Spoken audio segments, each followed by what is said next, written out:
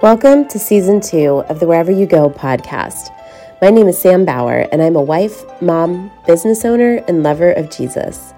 My hope with this podcast is to encourage my listeners through sharing my own experiences to follow the dreams in your heart and become the person that God created you to be. I hope you enjoy episode 3, Why the Phrase, God will only give you what you can handle, needs to go.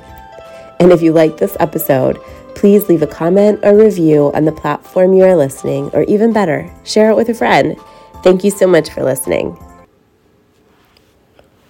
Friends, who has been there? You've just experienced a tragedy. You lost a loved one. You lost your job. Your spouse informs you that they're filing for divorce. You learned about a terminal illness diagnosis. Your child does something unthinkable. Addiction comes for someone you love, and you're struggling, and you open up to a well-meaning friend or an acquaintance, and they respond with, well, God only will give you what you can handle. And you think, what? I can't handle this. Why does God think I can handle this? And then you start to think that God must have the wrong person because you're not strong enough to handle this. And it makes you feel even worse. Because if God believes you're strong enough to handle something like this, why aren't you handling it? Listen to me right now. That phrase is absolute baloney. God does not go around handing out tragic events based on the thickness of your skin. The thought alone is ridiculous. Here's the truth. We're living in a world where God allowed free will. And we're in a world where evil is present. Pain, suffering, hurt, lies, deception, all of these things are not from God. And this world will certainly 100% give you things that you cannot handle. So suit up, friends, because hard things happen in this world, and we need to be prepared. When I was praying over this topic, because it kept coming up, and I've seen some really horrible things lately happen to some really, really good people. And I always, when I'm praying for those people and for the things, it's really hard for me not to say, God, why them? Why do these things happen to some of the best people I know? And it's not fair. And so as I was praying over this topic and how to speak on it and what God might want me to say, the book of Job keeps coming into my mind. And in all honesty, this is why it's taken me so long to record this podcast specifically, is because I struggle so much with the book of Job. It's one of those books of the Bible that is just really hard for me to read. It's hard for me to understand because it just doesn't seem fair. But I know our God is a just God, and I continue to go back to my favorite verse in Romans, that God works all things together for the good of those who love him. And but then, 10 seconds later, I'm like, but really? Like, what? Why? Why did you do that to Job? And so I wanted to be thoughtful about talking about this because I don't fully understand that, but I've told you all many times, I am not a theologian, I am not a pastor, I am just a woman who loves Jesus, that has a podcast based on the experiences that I've had, and my opinions of the things that I read in the book. And so it's not my job necessarily, or your job, or anybody's job to fully understand every single thing. I think that there's some mysteries that are out there that, we don't have to understand everything. But if you're not familiar with Job, I encourage you to read the book. But I'll give you a little overview today of kind of what happened to Job and some thoughts around what we can learn from Job. Job was a man of God. In Job 1:1, it says that Job was perfect and upright. He was so faithful and so upright that he gained the attention of God. His faith and righteousness also gained the attention of the devil. So one day, God and Satan were talking, and God was asking Satan, where did you come from? Like, what are you doing here? And Satan said, oh, I was just out about roaming the world, and, looking for someone to attack, doing my thing. And God offers up Job as a test to show Satan who's the boss, right?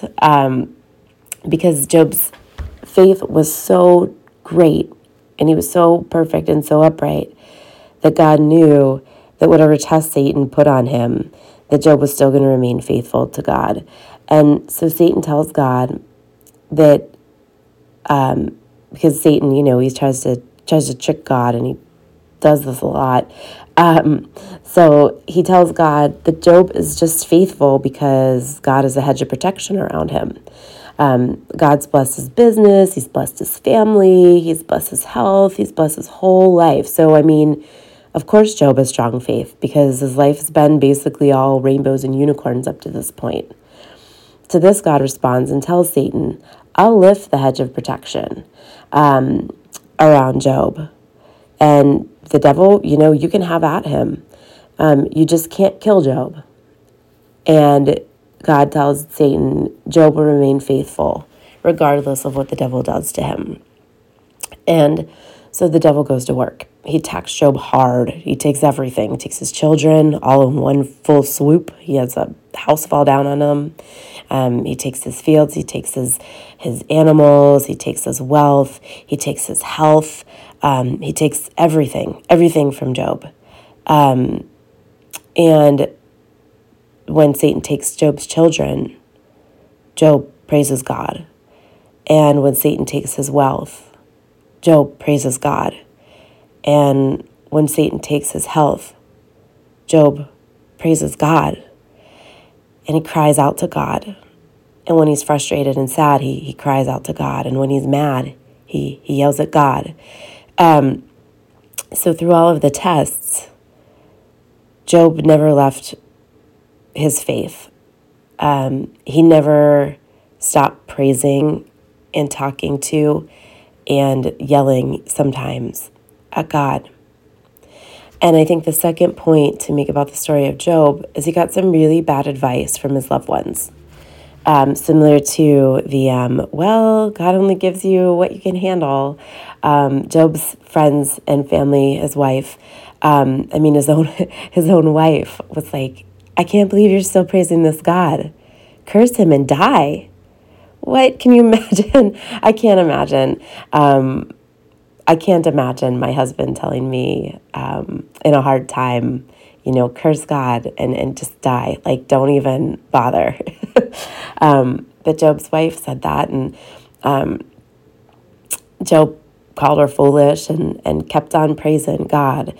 But then his friends came along and started giving him some pretty cruddy advice as well, and questioning him, and what did you do wrong to cause these things to happen? Trying to work through Job's really bad situation by trying to come up with a reason. And they all meant well, but saying things like like what I said earlier, God only gives you what you can handle. Because I think just like Job's friends, and even Job's wife, sometimes our loved ones try to say things to us that will make us feel better, make us,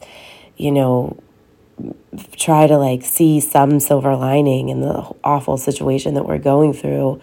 And they say things like, well, God only gives you what you can handle, or at least they lived a good life, or at least it happened now, not when you were further along in your pregnancy, or some line they heard that they thought might make you feel better, when it really only makes you feel like they're diminishing your issue, and all you want is that person back. You want that diagnosis reversed. You want your loved ones to make better decisions, or your marriage to be rekindled.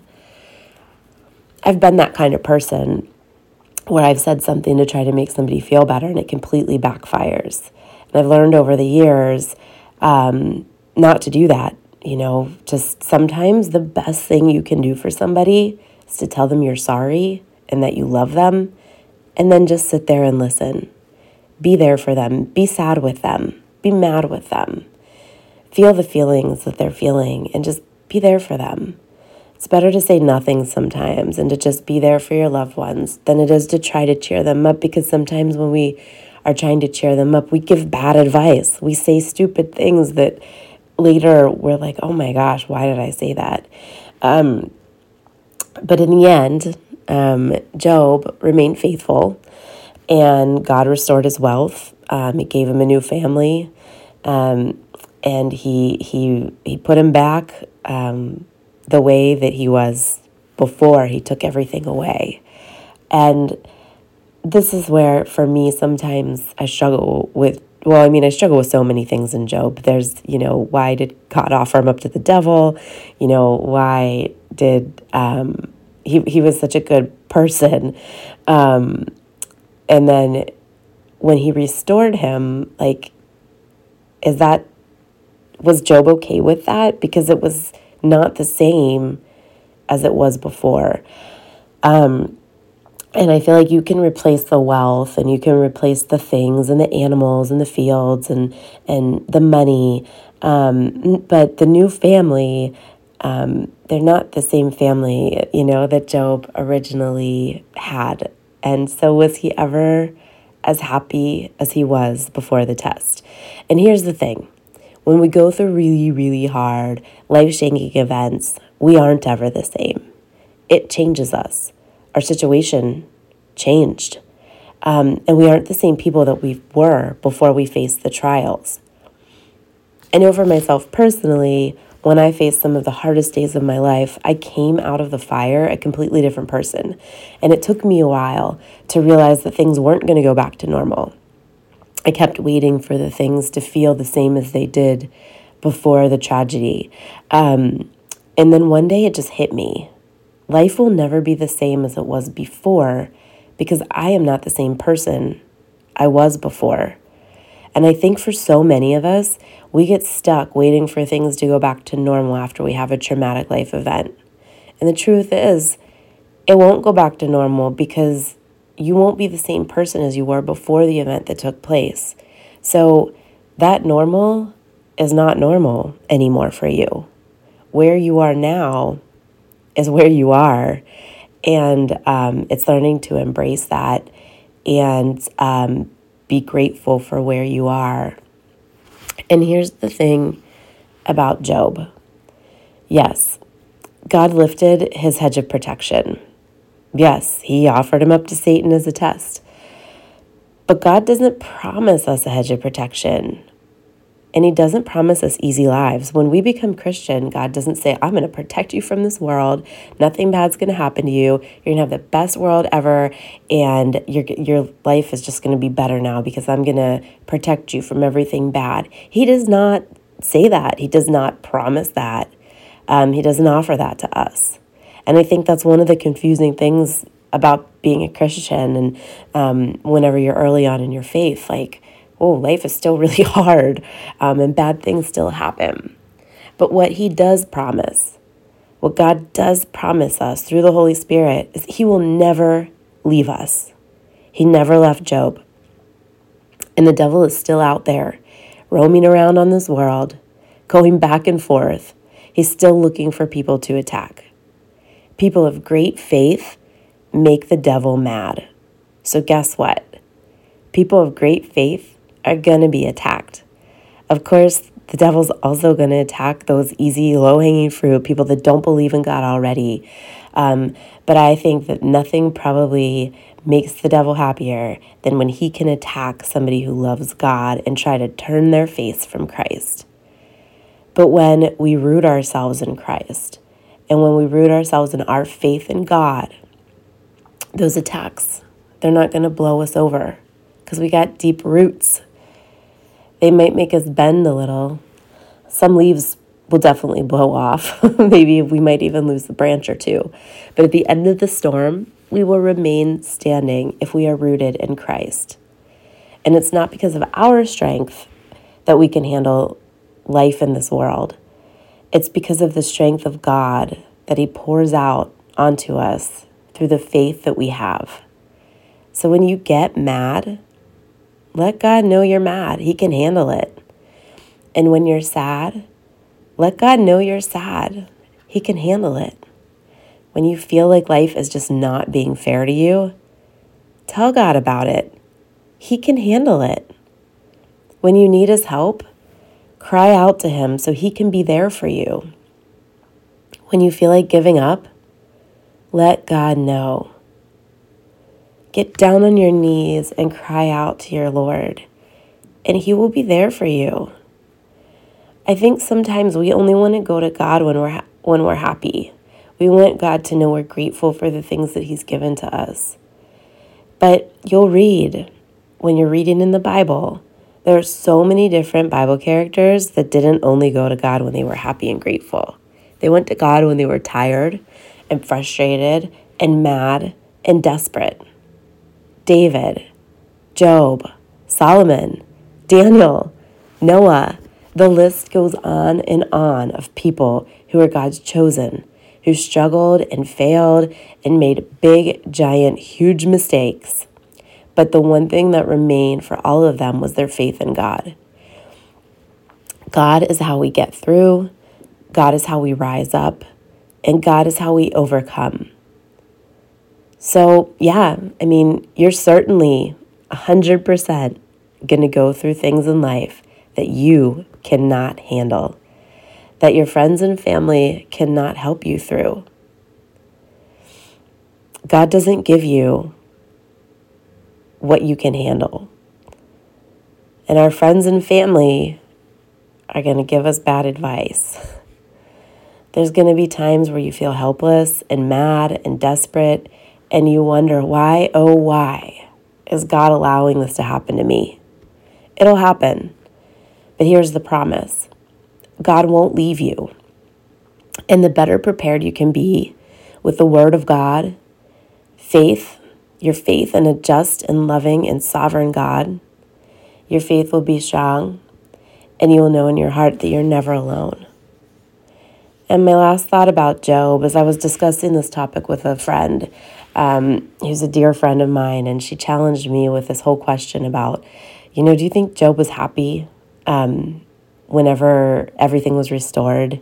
Do you think he was happy with his new family, or do you think he still missed his old family? And maybe not. Maybe not on this earth. But what it made me think was, can you imagine Job's house in heaven? I bet Job is like a famous person in heaven. And I know for myself, I would love to meet Job. I would love to just listen to him talk and hug him and tell him how much I admire his faith and commitment to God. This world here on earth is not our home. We are not created for this. And it's only a small stop on our path to eternal life in heaven. So things here will never be perfect. There will be hurt, and there will be pain, and there will be suffering. But in heaven, there won't be any of that. There will be no pain. There will be no bad diagnosis. There will be no hurt. There will be no suffering. And I pray that as we move forward in our lives here on earth, as we hit difficult seasons, that we are so rooted in Jesus Christ that even though it's hard, even though it's difficult, that we can have hope in eternal life with God that is free of all pain, all suffering, and all evil. What a comforting truth and a hope-filled truth that we know that we need to be storing up the treasures for our eternal life in heaven by staying faithful to God, because when we get to heaven, all the pain, all the suffering, all the unhealthiness is all going to be gone. And we are going to be filled with peace and love and the gentleness that comes from a God who loves us. So I'll finish today with Joshua 1:9. Have I not commanded you? Be strong and courageous. Do not be afraid. Do not be discouraged. For the Lord your God will be with you wherever you go.